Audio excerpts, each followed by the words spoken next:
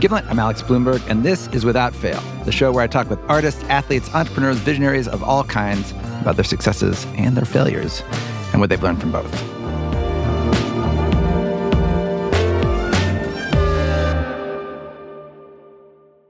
Back in 2015, not long after my co-founder Matt and I started Gimlet, the company that makes this podcast you're listening to right now, as well as many others, we got a really great piece of advice from one of our investors. He told us that before his company invests in any startup with two founders, he advises the co-founders to hire an executive coach, someone who can help them deal with the problems that inevitably arise. One of the biggest predictors of early-stage startup companies falling apart is founder conflict. So Matt and I went looking around, and eventually we came across this guy, Jerry Colonna, who seemed like he might be a good fit, although I did have some reservations. There were two things that gave me pause about you. One was the price tag. I am very expensive. And two was, and I'm sure I'm not the first person to have told you this, you can come across as somewhat woo-woo. Oh, yeah. I don't come across nearly as woo-woo as I really am. You tone it down. I do. Jerry's woo-woo-ness takes many forms. He wears a Tibetan bracelet of wooden beads and doesn't shy away from quoting Buddhist teachings whenever he thinks the moment calls for it. He hosts executive retreats where it's not unusual for participants to play with clay or talk to plants or read poetry aloud to one another and weep. There's lots of weeping. But he works with some of the least woo-woo, most powerful people in business and tech, high-profile CEOs, executives, leaders. And he himself has a very non-woo-woo background as a successful venture capital investor. And so he's got this woo-woo, non-woo-woo thing going on that really works for him and really works for lots of his clients too, including me and Matt. One of the most powerful things that I've taken from Jerry is this notion that the psychological baggage we carry with us, if it's left unexamined, can lead us into destructive behaviors. And that as a leader, it is vital to deal with that baggage because the baggage you don't deal with in yourself spills out and replicates through whatever organization you're running, causing pain and chaos and strife for everyone who works for you. I found out from Jerry firsthand how that was happening to me at Gimlet. And I found that out during a session that I happened to record with him. We ended up taking that recorded session and turning it into an episode of the Gimlet Show Startup. And so as an example of how effective Jerry is and why he earns the big bucks, I'm going to play a clip from that episode now. And to set it up, I'd had this surprisingly emotional reaction to some seemingly innocuous feedback around the office about how I had to devote more time to preparing for meetings. And so Jerry and I, in that recorded session, we explored why that feedback had upset me so much. And we ended up going deep into my childhood, my father's patterns of behavior, and we arrived at a sort of classic therapy breakthrough. It is scary to think like, oh man, could I be self-sabotaging in some way that I'm not aware of, that like, just like my dad. I'm going to read you a quote. Bear with me. Jung said something like, until we make the unconscious conscious, we will be dictated to by it and call it fate. Right. Whoa.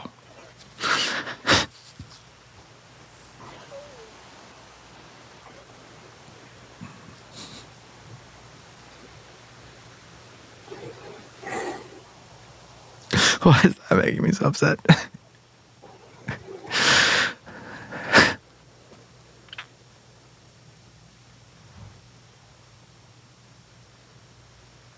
Perhaps it's that word fate.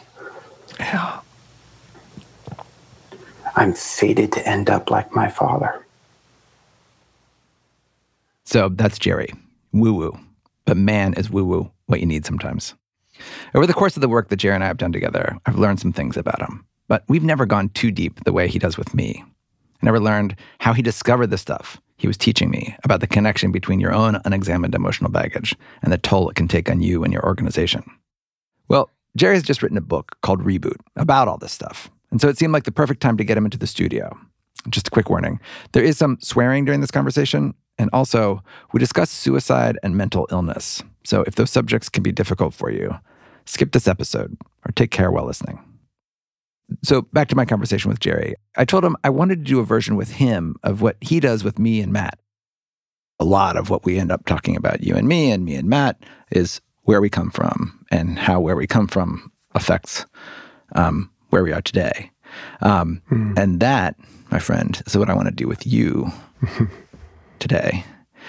So I want to start, how did you get into the world of investing and the world of fancy rich people doing fancy rich people things in the first place?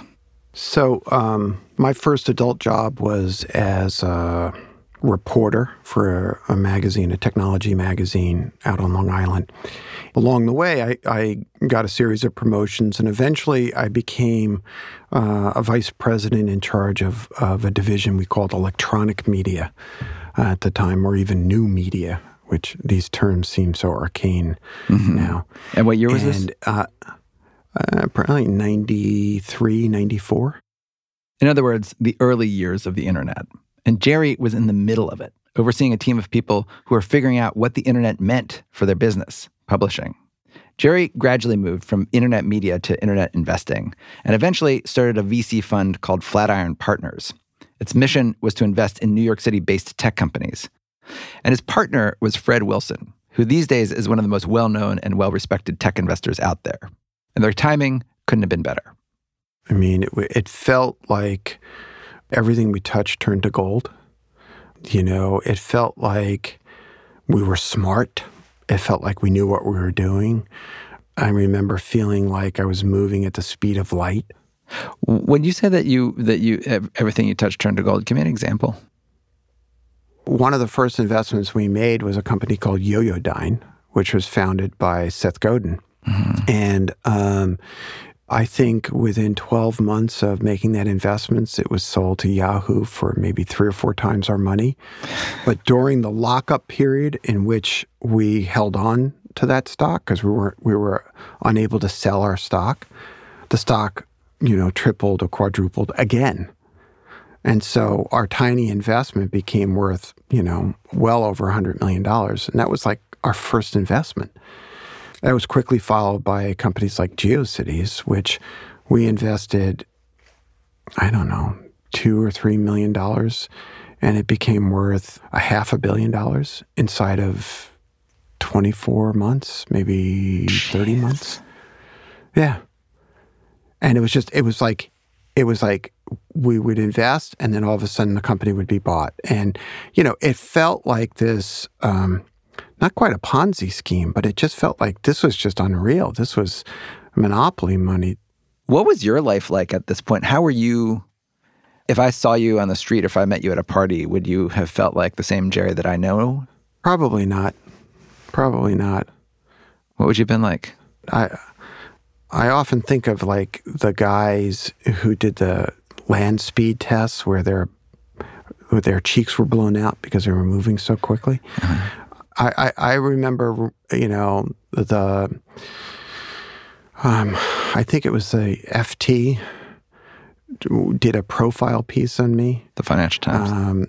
The Financial Times. And they showed up at my house at 6 o'clock in the morning so that they could watch me train with my personal trainer.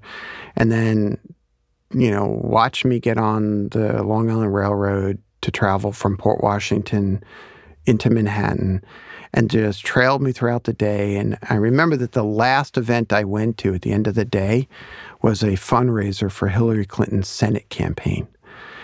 And, I look back and like the whole thing was just a blur. It was just a blur. I'd be walking around with a backpack on my back and sweat constantly pouring off my head. And it just, I was smiling. I was a nice guy, but I was disassociated. I was not in my body, and I was floating. What do you mean by that? Disassociated from what? From just like how I was feeling and what was going on. As you are getting me to recall those memories, I have an image of myself hopping into the back of a yellow cab. I was always polite, but kind of feeling like I was barking out an address that I needed to get to, pulling out my phone, tapping very, very quickly on the phone, moving to this thing, moving to that, like feeling, bizarrely self-important. It's like the only existence I had was from the neck up, right? No connection to like, I'm hungry, I'm thirsty, I have to use the bathroom, I'm tired. None of that. And not even just the head up. It's just like the prefrontal cortex, the front of my brain, and that's it. Forward motion, forward motion. What's next? What's next? What's next? What's next? Mm-hmm. And it's like, what the fuck are you doing? What are you doing? When did the "what are you doing" question go from something that was sort of buried to something that became actually real in your mind? I would say it really began in the fall of 1999. I remember vividly, there was a moment when the S&P listed Yahoo as one of the S&P 500, which meant that every index fund in the country needed to own Yahoo shares.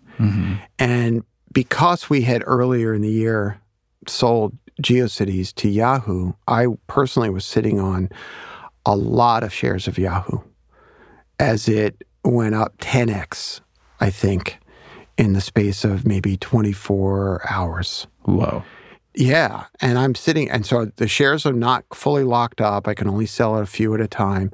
But I'm sitting there going, what just happened to me? You just got 10 times richer. What is happening here? It's sort of. And I did nothing. I did nothing to deserve that. I mean, I had backed a brilliant young entrepreneur named David Bonnet, who has a heart as wide as the world, who had a service that gave a voice and a platform for people who felt voiceless. I mean, one of the first pages on GeoCities was being written by a man who was slowly dying of AIDS. And he was daily writing about his struggles. And that felt really, really important at the time. I mean, it is. And great. So I was a good consigliere to David, and I helped that company go from a small little company to something meaningful, something that made a difference. But all of a sudden there's this like wealth, and people are listening to me, like, Hillary Clinton, or listening to me on policy issues. And it's like, I don't know shit. I'm just a kid from Brooklyn. What the hell do I know?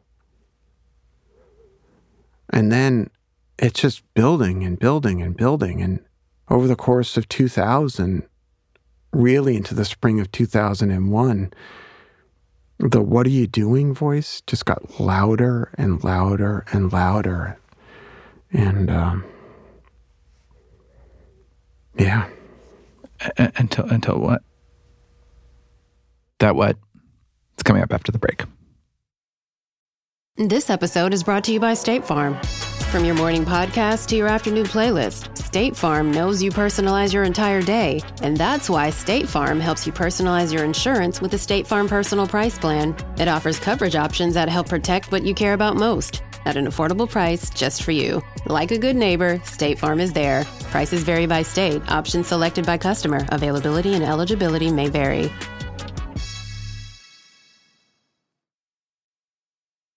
Welcome back to Without Fail and my conversation with executive coach Jerry Colonna. My executive coach, Jerry Colonna. Before the break, Jerry was living the life of a high-flying VC, but that life was feeling increasingly wrong for him. It was the spring of 2000 when all of this is just sort of coming to a head. And I remember... all of this, all of what? All of this sense of disassociation and this sense of like, this is not my life. I'm not living the life that I'm supposed to be living. That outwardly it's all successful, but inwardly, I mean, in a sense, Alex, what you're asking is, when did my depression really begin? I remember when the NASDAQ crashed. It was like March of 2000. And internally what it felt like was the whole house of cards was starting to crumble. They're finally onto me. they're finally onto me. They're finally onto the fact that all of this is just a shell game. It's all monopoly money. None of this is real. What began as, hey, isn't this cool? Look what we can do on the internet, to we're going to create like these massive companies. All of that started to crack and fall apart. And people began attacking those of us associated with, quote, the dot-com era. When the market started to crash, the schadenfreude that was in the society was just so pronounced that we became these visceral targets. And the more that I felt that, the faster and faster I would run. I mean, I've often told the story of flying back and forth to the West Coast from New York during this time period. And I fly across the country to fire somebody in the portfolio, and I come. And who? So wait. So this all culminates in this moment when you have to fly across the country. You had to fire somebody in the portfolio. What does that mean? Yeah, I was a board member at a company, and the CEO needed to be fired because the company was a mess, and I was the nice guy on the board, so the task went to me. And I had to fly across the country to California to land in this guy's office and tell him he was being fired because I wasn't going to do it over the phone. How did that go? And it sucked. I had to confront the fact that I had failed as a board member. And I was still in that phase of my life where I was not recognizing my own failings. I was masking those with a kind of false aggression and hey, I'm going to be the big, powerful guy, and I'm going to come into the room and I'm going to fix it. I'm going to save it. And it was all bullshit. And then I fired him, elevated the COO, got on a plane, flew back to New York, walked into the house, dropped my bags, sweat again pouring off my head. And I look up at the top of the stairs, and my daughter is up there, and she says something like, "Hi, Daddy." And I spin around, and I fall down on the floor, and I smash my head against the wall, and I hear her saying, "Daddy, Daddy, Mommy, Mommy, Daddy died."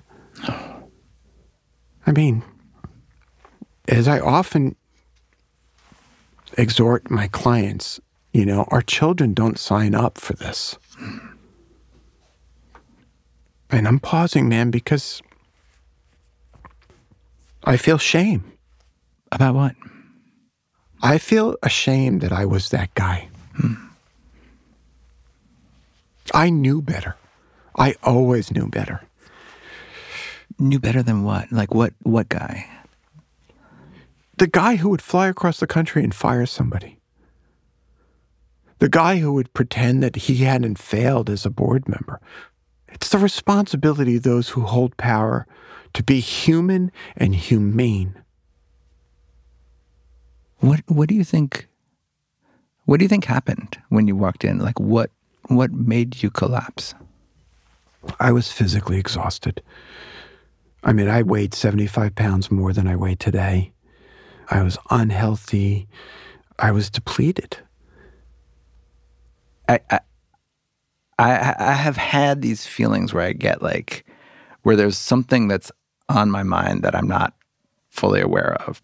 Something that my subconscious is doing, and then there'll be a moment where something somehow activates that feeling. And then I get dizzy. I've never actually fallen over from it, but I've had that feeling of I start to swoon a little bit. And it makes you realize there's all this turmoil that I'm repressing, and all these conversations that I'm trying not to think about. And I wonder if was there something in that conversation that you had with the CEO that was emblematic to you of some of that, here's what I'm doing that I don't want to be doing, or here's a way I'm behaving that I don't want to be behaving, that was sort of like on your mind, but not on your mind at the same time? Well, what occurs to me was that I felt a certain amount of pride in being able to fly across the country and do that. I felt so important. I felt so full of myself. And then there's this other layer of awareness that was sort of operating, which was like, what the fuck are you talking about, dude? That is not you. And okay, here's an association I've never made before that just popped into my head. One of the most profound memories from my childhood, I was 10 years old, and it was just a couple of weeks before Christmas when my father got fired.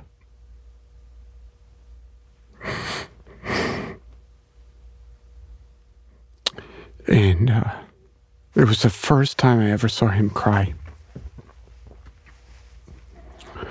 And he had worked at that company since he was in high school. And I remember being so terrified. Because he said, you know, kids, there's no Christmas this year. And as God is my witness, this is the first time I've made this association, Alex. I became that guy.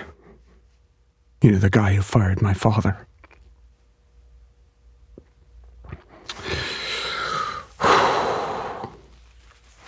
We're doing some good work here, Jerry. Yeah. Yeah. Wow. You know, as the number of times that I've told that story, I've always focused on what it did to my kids. And I've always glossed over the fact that I had flown out to California to fire somebody.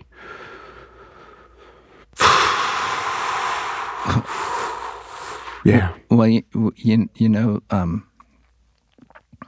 one of the things that I think about you is that you are so good at detecting that exact moment when other people talk to you. That exact moment where it's like, oh, you're focusing on this part of the story, but this part of the story you've glossed over. I think what it is that the truth is that like any other human being, I am wired to keep things from myself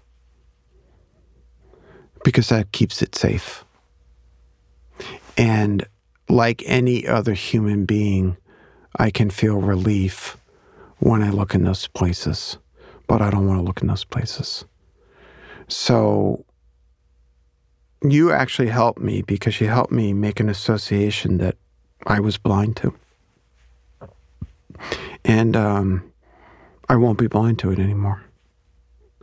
What does that association make you do for you now, though?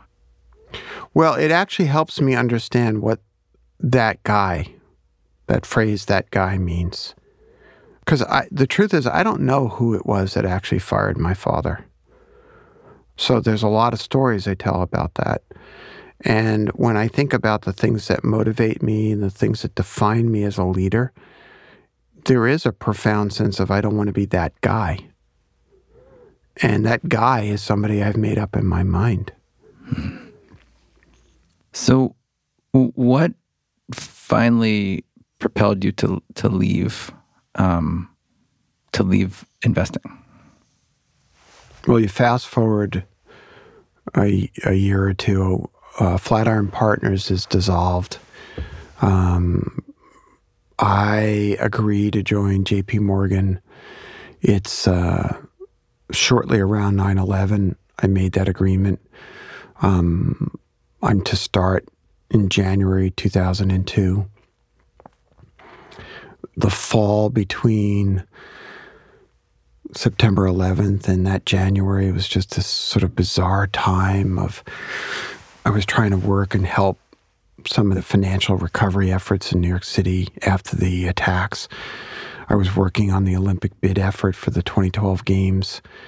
And go ahead to February 2002, and the depression is really peaking, and I am not well. And I ended up feeling depressed and suicidal. And I remember coming out of an Olympic bid committee meeting in downtown Manhattan. We had free office space because nobody wanted to be down there at that time. And I remember walking by the pile. The rubble from the building. Yeah, it was the rubble, it was buildings, but it was human beings. Remember, there were human remains in there. And it was still smoldering. Oh, man. And I wanted to go down to the platform at Wall Street Station and jump on front of the train.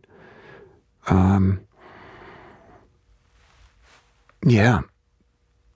I called my therapist instead. That sounds really scary. Well, it was more visceral and more real because when I was 18, I had tried to kill myself. And statistically, those who have those feelings a second or third time are more likely to complete. And I didn't know about that until preparing for this for the interview with you and going through your book. That was something that you'd grappled with. Do you know when you had that feeling at 18, and then when you had it later at the period you're describing, like, why those 2 points, do you think?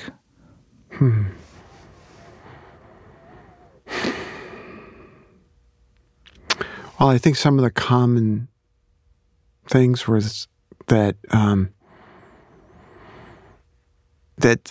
again, the same feeling of the house of cards falling apart. That I was done pretending. At 18, it was a similar kind of disassociation from how I was truly feeling. I remember fighting with my parents when I was 13, 14, 15 years old. And I remember feeling that I wasn't talking about what was going on. I wasn't actually sharing how I was really feeling. I remember being so terrified of upsetting everybody. Mm-hmm. And I remember watching my brother Dominic, for example. He fought much more, and he said things that I wanted to say. Like what? Like it was unacceptable that my father was drinking as much as he was drinking, that it was not right, and that they had to get their shit together. Or even worse, that mom was crazy, that mom was, we would sit there and we would watch my mother, who was mentally ill, talking to people who weren't in the room, talking to Bobby Kennedy, talking to Art Garfunkel, talking to people, and sitting in a room and collectively not saying, this is crazy. This is wrong. And so we would just sort of sit there in silence and just let it go on.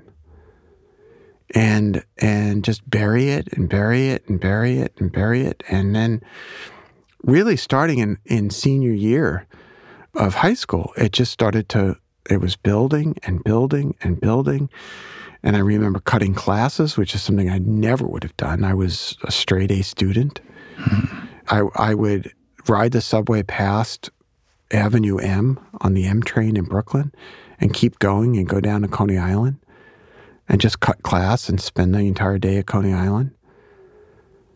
And I remember teachers going, what the hell's wrong with you? This is not you. And I remember not really trying to fill out college applications and ignoring that whole process. Until finally, I did end up at Queens College because they would just accept anybody.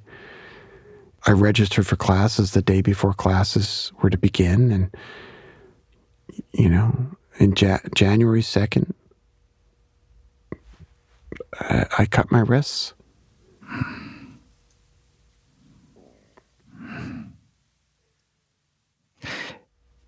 I think the thing that you said about that you couldn't keep pretending, like this inability to keep pretending. There's the partner to that feeling is that there's some part of you needed to pretend something. The not pretending was scary. What was driving the need to pretend, do you think? Well, I think it was a learned behavior from when I was a kid, which was, the way I remember being convinced that I could break the spells that would grip my mother in these sort of psychotic episodes if I could just get her to remember that we kids existed. And I remember pretending to be sick a lot. And I remember laying in my bed. She would be sort of ranting and walking around the house, and I just remember saying, Ma, I'm sick. And sometimes it would work. Sometimes it would break the spell. And it was like looking backwards, it was like the maternal feelings that she had would just take over the psychotic feelings that she'd have. And she'd come in and she'd put her hand on my forehead, and she'd put the back of her hand on the back of my neck, because somehow that was going to tell her whether or not I had a fever. That was enough to just call her back. Mm-hmm. And I got really good at pretending to be happy. I got really good at pretending to be sick. I got really good at pretending. And so, fast forward 20 years later, it was a very similar feeling of like the whole house of cards is just coming down, and none of it makes sense. And I remember my therapist famously, we were talking before about somaticized feelings and you feeling dizzy. And I remember my therapist working with me about migraines that I had, which was, the question she asked me that liberated me was, what are you not saying that needs to be said? And there was a whole bunch of shit that I was not saying that I needed to say. And, in a sense, that whole sense of the house of cards falling apart was I couldn't keep it in anymore. And I thank God every day that I made the right choice to call my therapist. Yeah. Coming up after the break, how Jerry learned to say the things that need to be said and how he started helping other people do the same thing. Welcome back to Without Fail and my conversation with Jerry Colonna. When we left off, it was 2002. Jerry was in the midst of a severe depression. And after placing that emergency call to his therapist, Jerry began making changes. He quit his job and dedicated himself to his mental and emotional health. I think what I did was I started supercharging everything. Mm-hmm. I did art therapy. I did dance therapy. I read books. I sat in meditation. I went on retreats. I first started traveling in Tibet. I did stone carving workshops with a Jungian analyst. I needed to reduce the suffering. Like, therapy alone wasn't working. Mm-hmm. So I was searching. And out of that experience, it seems like that led you to your current vocation, which is how we started this conversation, which is being an executive coach. How did that idea first come across, that like I can help other people deal with their baggage and be effective leaders? How did that first come to you? It was during a time in which I was engaged in a lot of boards of directors and that sort of thing. And a young man came to see me about a job. He was doing the thing that you do, which is kind of network your way. And he was a lawyer, and he wanted to get a job in a startup. And I remember asking him a question, which I thought was relatively innocent at the time, which was, you seem miserable. why did you become a lawyer in the first place? And that's when he started talking about pleasing his father. And he started crying. And we had our conversation continued, and I gave him a few books to read. And it was that moment that I realized that this was something that I could do. All of a sudden, I realized that I could help people. I didn't set out to say, I'm going to coach CEOs on how to be better leaders. I was really focused on somebody who might be struggling right there in front of me. Right. And that was the primary focus. It wasn't a calculated question like, so tell me about your father and I will parlay this into a career for myself. No. When did it go from like, this is something that I could do to this is something that I am doing? Well, initially I was just a solo practitioner, and I would actually coach maybe a day or two a week. And who are your clients at this time? Who are they? Like, I mean, not names, obviously, but like what kind of, what profile? It was a mix of people. There were some nonprofit executives, some individuals in midlife. I remember a guy who was in his 60s who, not unlike my father, had just lost his job. And then there were more than a few first-time CEOs of local startup businesses. And did I ever tell you about the office in the back of the baby furniture company? No. So one of my clients had built a company manufacturing and selling furniture made of sustainably harvested woods and non-toxic glues and finishes and that sort of thing. And they had a very, very popular line of baby furniture. And anyway, he came to see me, and then I had to find a new office, and he said, well, we have some office space that you're welcome to use. And so they carved out a little space way in the back of this furniture showroom, and my clients would sit amidst, cribs and baby gliders and rockers and that sort of thing. And they would come in, and then the door would close, and they would cry, and they would sit on my couch, and we would talk. In the beginning, did anything strike you about that? Like about how much everybody was carrying with them? Was that something that was surprising to you or not?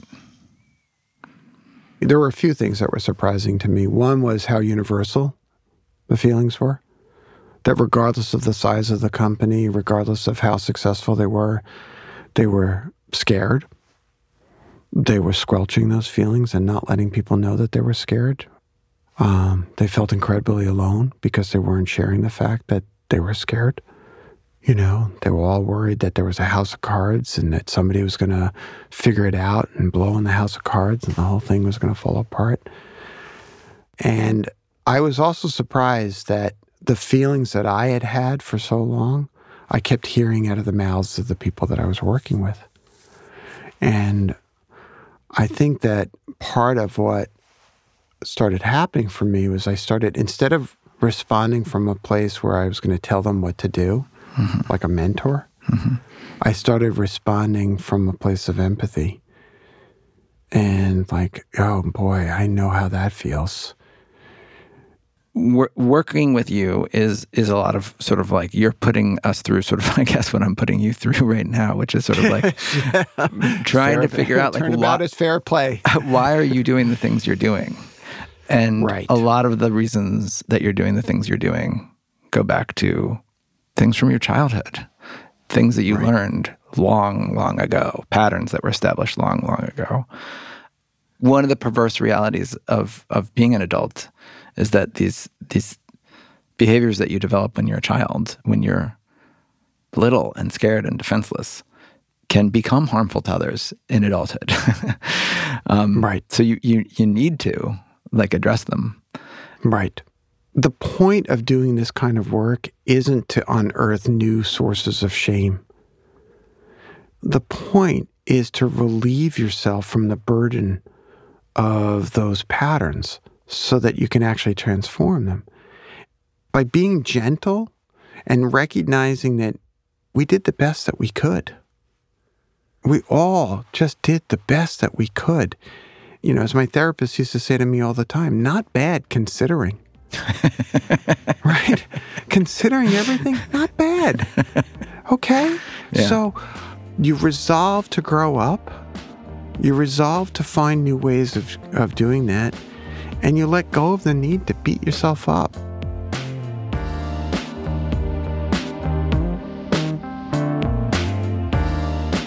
That was my conversation with Jerry Colonna. His book is called Reboot: Leadership and the Art of Growing Up. If you're feeling depressed or you just need to talk to someone, you can call the National Suicide Prevention Lifeline. The number is 800-273-8255. Without Fail is hosted by me and produced by Molly Messick, Rob Zipko, Hibba El-Arbani. It is edited by me and Devin Taylor. Music and mixing by Bobby Lord. If you like Without Fail, follow us. You can get every episode for free through Spotify or wherever you get your podcasts. Thanks for listening.